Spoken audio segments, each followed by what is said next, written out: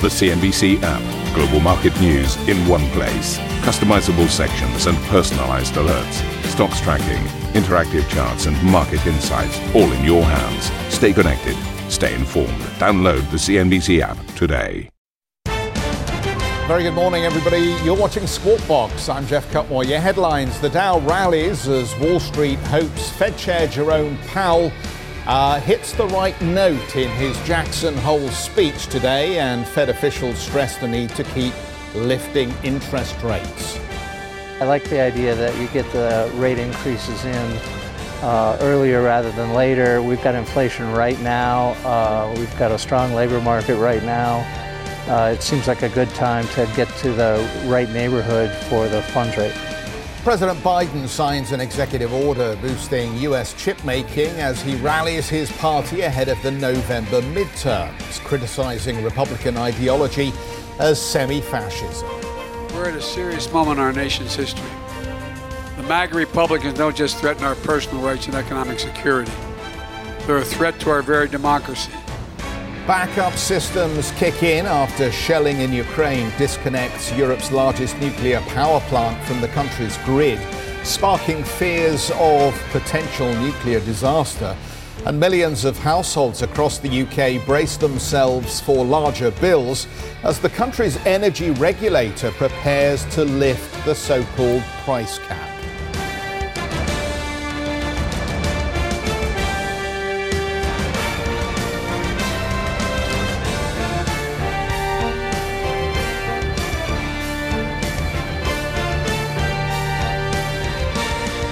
So let's pick up on some of those headline stories this morning. US GDP contracted at a narrower rate than first feared in the second quarter. Thanks to ongoing strength in consumer spending, GDP shrank at an annualized rate of 0.6%. That was less than the initial estimate of 0.9% and below the 1.6% contraction that was recorded in the first quarter.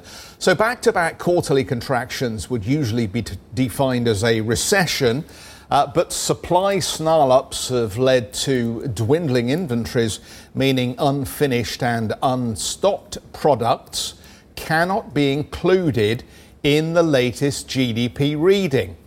Well, as central bank officials from around the world gather for the Federal Reserve's Jackson Hole Symposium, Fed officials Esther George and Patrick Harker remain non-committal on the size of the next rate increase, refusing to say whether they would hike by 75 basis points for a third time in a row or slow the pace back down to 50. But speaking to CNBC, St. Louis Fed President Jim Bullard struck a typically hawkish tone, saying he wants to see the Fed funds rate top 3%.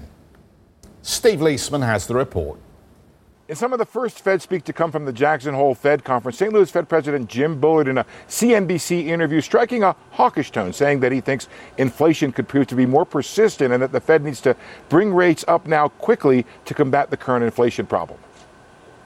I like the front loading. I like the idea that you get the rate increases in earlier rather than later. We've got inflation right now. We've got a strong labor market right now. It seems like a good time to get to the right neighborhood for the funds rate. That hints strongly towards a 75 basis point rate hike at the Fed's September meeting. But not everyone from the Fed we spoke with was so definitive. Philly Fed President Patrick Harker said he hadn't decided what to do in September and wouldn't until he sees the inflation data. But he wants people to remember 50 basis points is still a hefty hike. I want to see the next reading and then decide. Inflation reading? Yeah, next inflation reading. That said, I want to put this in a bit of a historical context. Since 1983, the Fed has raised rates 86 times. 75 of those were under 50 basis points. And I think we have to recognize that a 50 basis point move is still a substantial move. Where both agree is that rates need to move higher. Harker paying 3.4% by year end, Bullard 3.75 to 4%. Esther George also agreed in an interview there's more work to do for the Fed, and she said she wants to see 3 months of better inflation data before she'll consider dialing back the pace of increases.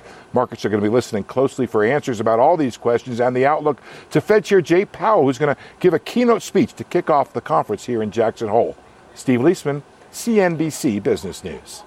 Steve Leisman always giving us a decent run-through of the latest commentary coming from the Federal Reserve speakers. You know, in ancient times, they used to do divination or divining of the future using some fairly rum methods, chicken entrails, rolling bones, even up to the modern era. I think they've been reading tea leaves here in the UK to try and figure out what's going to happen next. And quite frankly, this is where we are in terms of what Jay Powell is going to say today.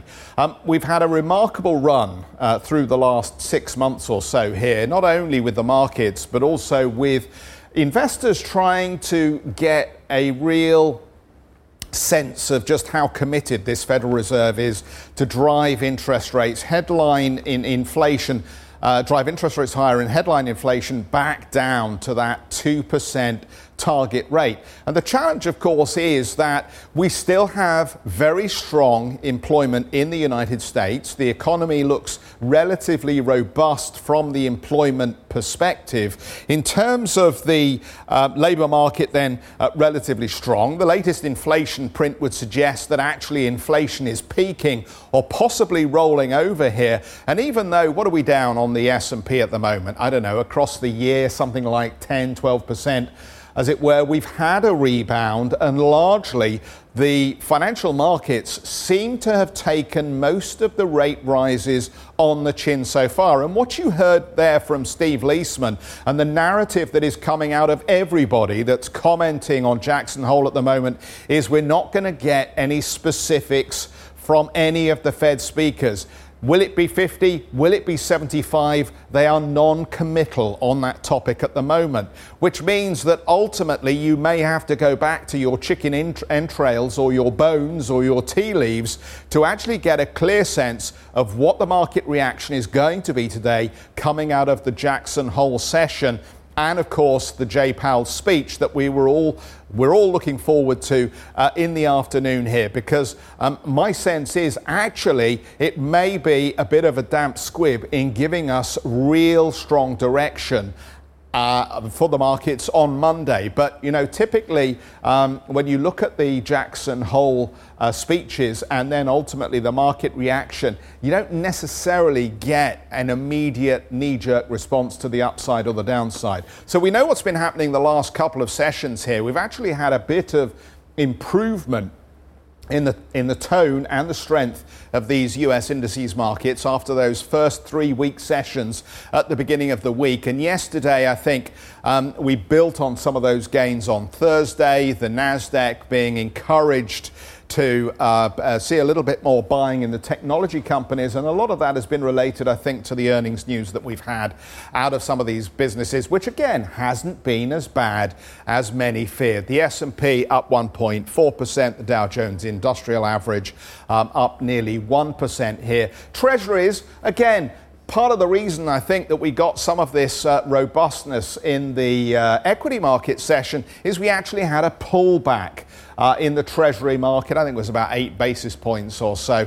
And we also saw the dollar rolling over a little bit here. And again, you got the sense that maybe we've seen the best of this recent push forward in the greenback. So that takes us back to 136.81 in terms of dollar yen, sterling sitting at 1.18, and as you can see on euro dollar 0.9961. We still sit very close to those parity levels. I think early on in the session we're just seeing the dollar back on the front foot here, but the tone of late has been a lot less certain, and that obviously is going to force the currency traders to listen very carefully to what they think the Fed speakers might be indicating through this Jackson Hole session.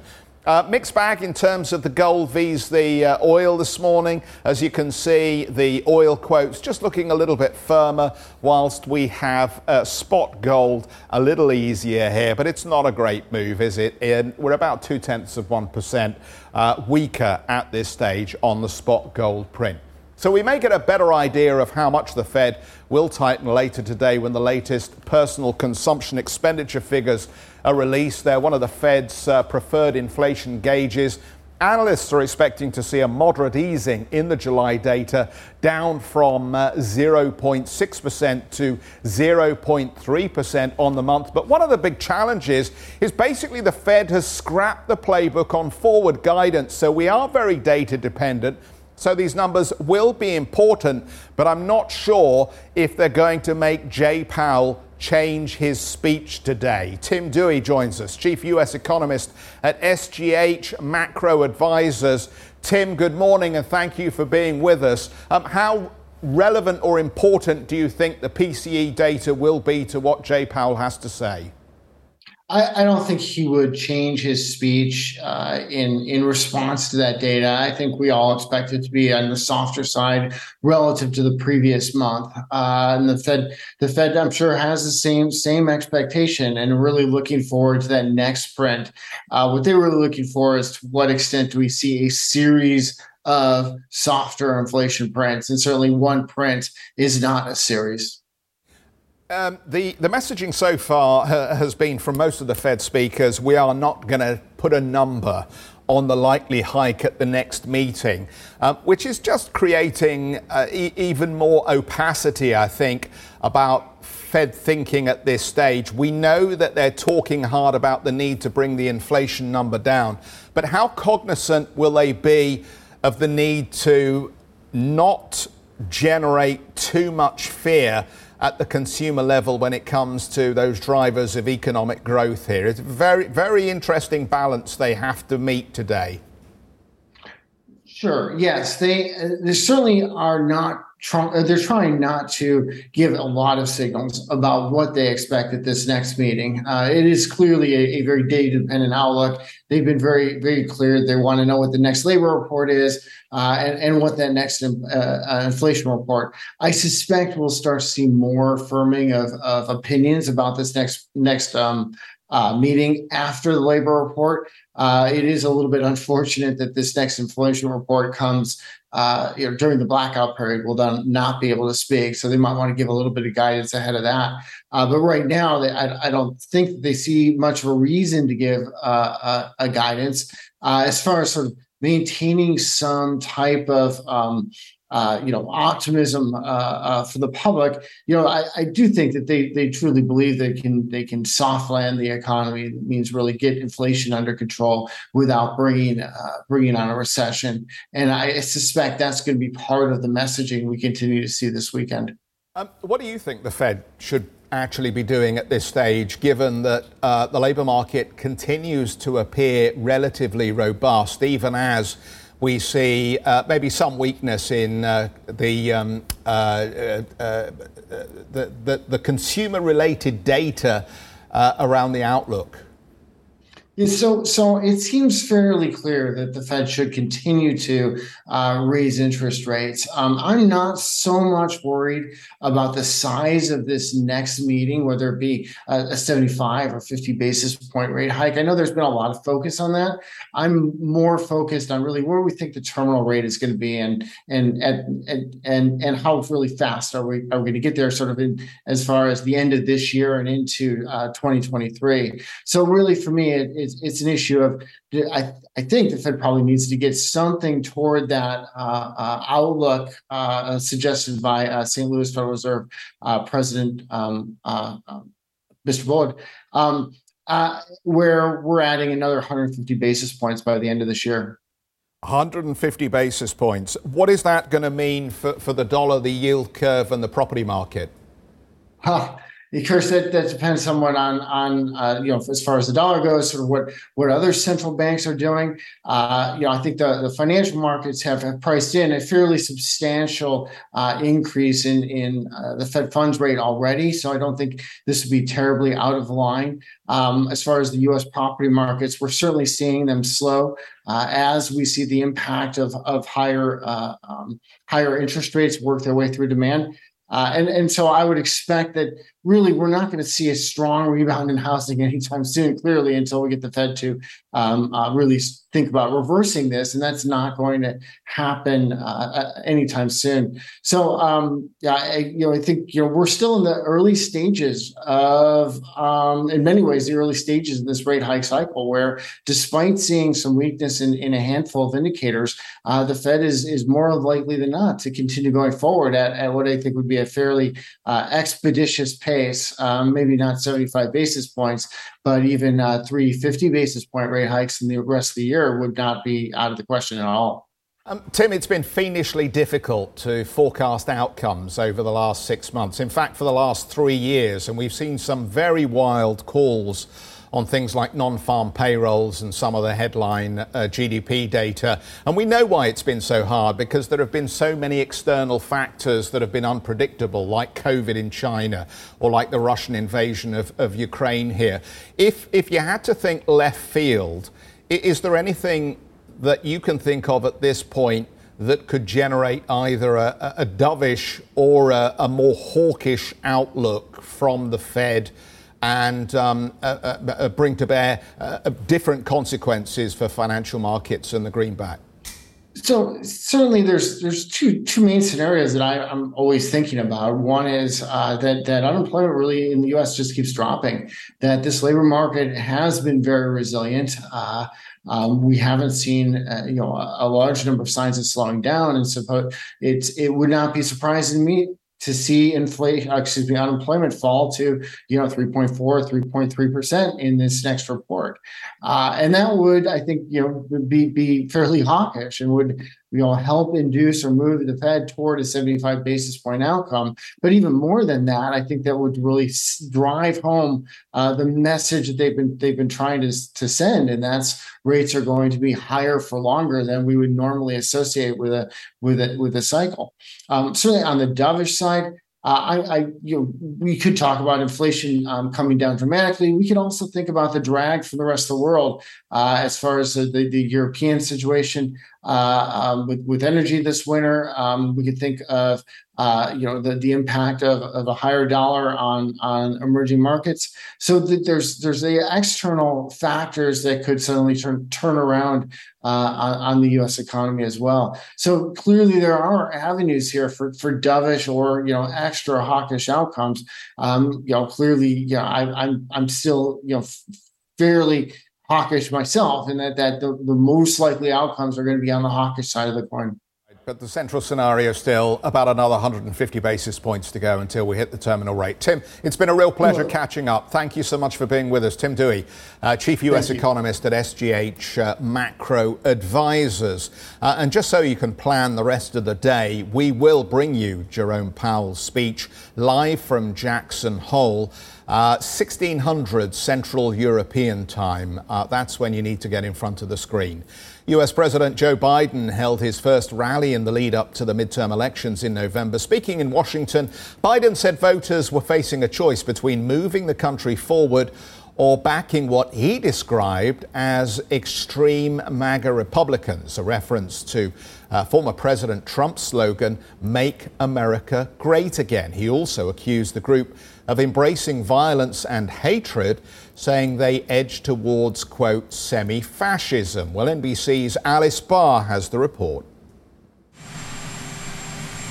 President Biden back on the campaign trail today for a fundraiser and rally in Maryland, as recent primary results show Democrats making up some ground with voters, propelled by key issues like abortion rights. The president hoping to build on that momentum, touting recent victories, including his action to cancel thousands of dollars in student loan debt for 43 million Americans. It's not just like a financial lift, it's even like a mental lift. Republicans slamming the move as unfair to those who paid back loans or chose not to go to college, and accusing Democrats of worsening inflation by pumping more money into the economy. The single biggest problem facing the country is a direct result of the government making a gargantuan mistake last year and doubling down on it this year. With rising costs top of mind, Republicans are still expected to take back the House this fall. And there are new signs former President Trump's sway over the GOP has only grown stronger since the search of his Mar-a-Lago estate, when the FBI seized 11 sets of allegedly mishandled classified documents. A federal judge has now decided to release portions of the affidavit justifying that search after the Justice Department submitted a redacted version, taking out information that's too sensitive to be made public.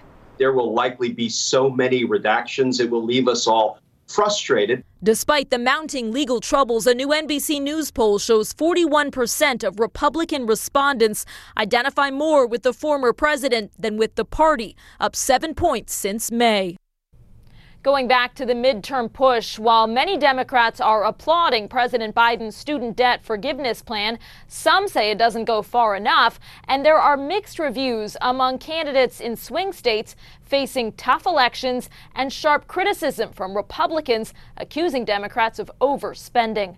In Washington, Alice Barr, NBC News. Well, let's switch focus to Europe. ECB policymakers are increasingly concerned that inflation is becoming entrenched. According to the minutes from the central bank's July meeting, they agreed that inflationary pressures have intensified and created a risk of unanchored expectations. The central bank raised interest rates by 50 basis points last month, the first increase in over a decade. More hikes are expected next month, with inflation in the euro area standing at 8.9% for July. Still to come, UK consumers waiting nervously for the new energy price cap, while surging demand triggers blackouts in China, giving electric vehicle drivers a whole new range problem. We'll talk about that when we come back. And just a reminder, for the lead up to Jerome Powell's highly anticipated Jackson Hole speech later today, and to find out what some economists think of the current outlook for the US economy, do catch up with the Squawk Box podcast.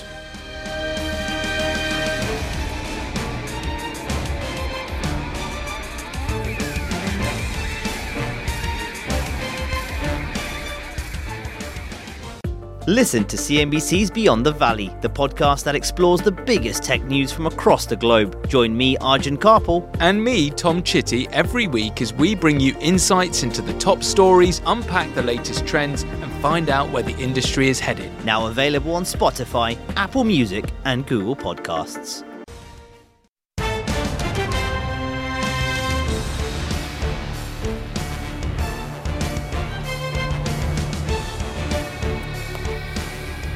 Welcome back, everybody. I've just come back to the wall so we can have a quick check-in on the Asian trading session at the moment. And we're largely in positive territory, as you can see here. The number of things swirling around, just to remind you about. We obviously have a focus on the Chinese market at the moment because there is this story about the potential for a deal for Chinese companies that are listed in the United States to be audited in Hong Kong. Now, this would allow, I guess, US regulators to send their auditors to Hong Kong to look at the books of Chinese companies listed in the United States. It sounds kind of wacky, doesn't it? But the bottom line is, one, it would, if this deal happens, it would indicate some improvement in the tone in recent relations between these powers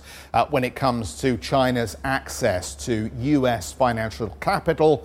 And two, it would potentially signal a change in Beijing's attitude at the moment to listings in the United States, because, as you know, a lot of companies are now under pressure to perhaps not only list in Hong Kong or on the Shanghai exchange, but they're also being told maybe you need to come home and delist from the United States, or at least have a secondary listing on a Chinese market. So we'll wait and we'll watch and we'll see if that deal actually gets consummated. But at the moment, we do have a better tone in the Shanghai market.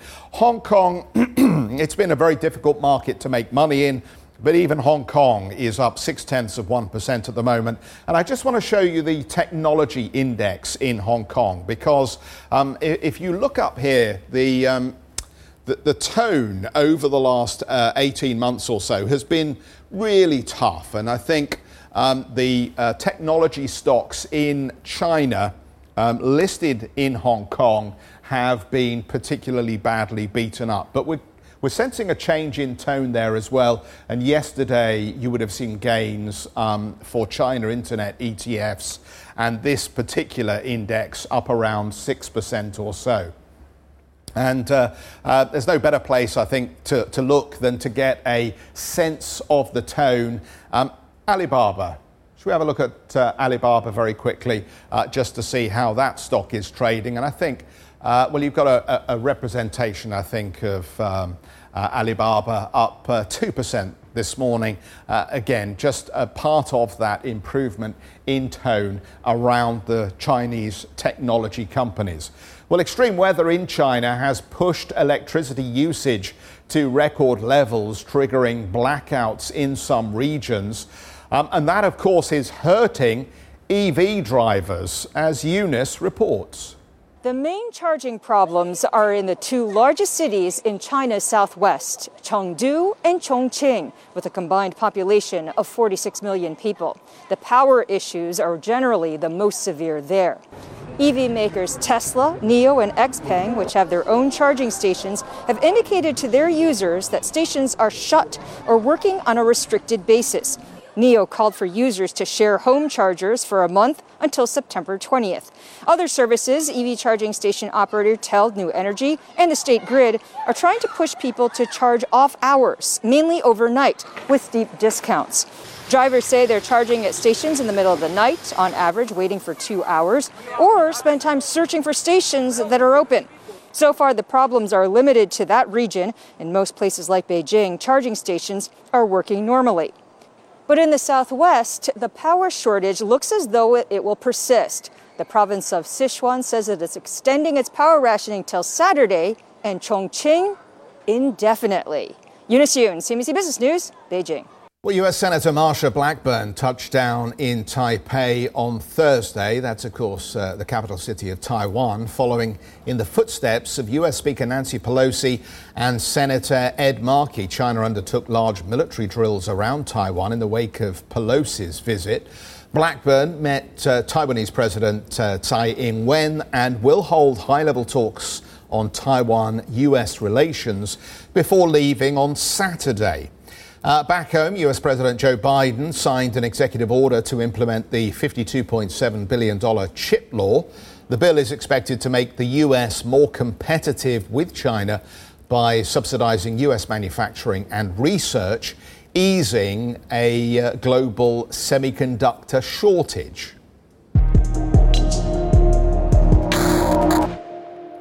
Meanwhile, Ukraine's president says the world has narrowly escaped nuclear disaster. Kiev says the Zaporizhzhia power plant was cut off from the electricity grid for several hours after fire broke out amid Russian shelling in the region. Moscow denies the allegation. Backup generators kicked in to prevent a blackout on cooling and safety systems, according to the Ukrainian authorities. The Ukrainian Foreign Minister Dmytro Kuleba has warned that the threat of nuclear disaster remains high.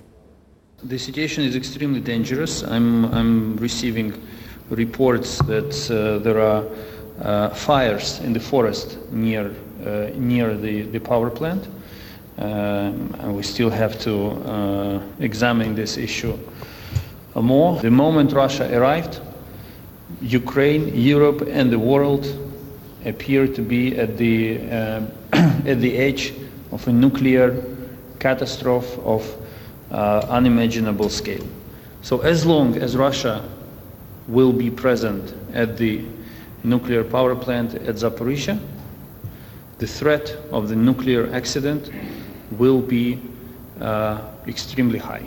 Well, 6 months into the war in Ukraine, Russia is apparently boosting the size of its troop contingent and military spending. The Russian President Vladimir Putin has signed a decree to increase the number of Russian combat personnel by 137,000, bringing the total troop size to just over 2 million. Western officials estimate as many as 80,000 troops have been killed or wounded in Ukraine. Thank you for listening to Squawk Box Europe Express. For more market-moving news, you can head to cnbc.com. Or join us again on the show with Jeff Cutmore, Steve Sedgwick and Karen Cho, weekdays on CNBC.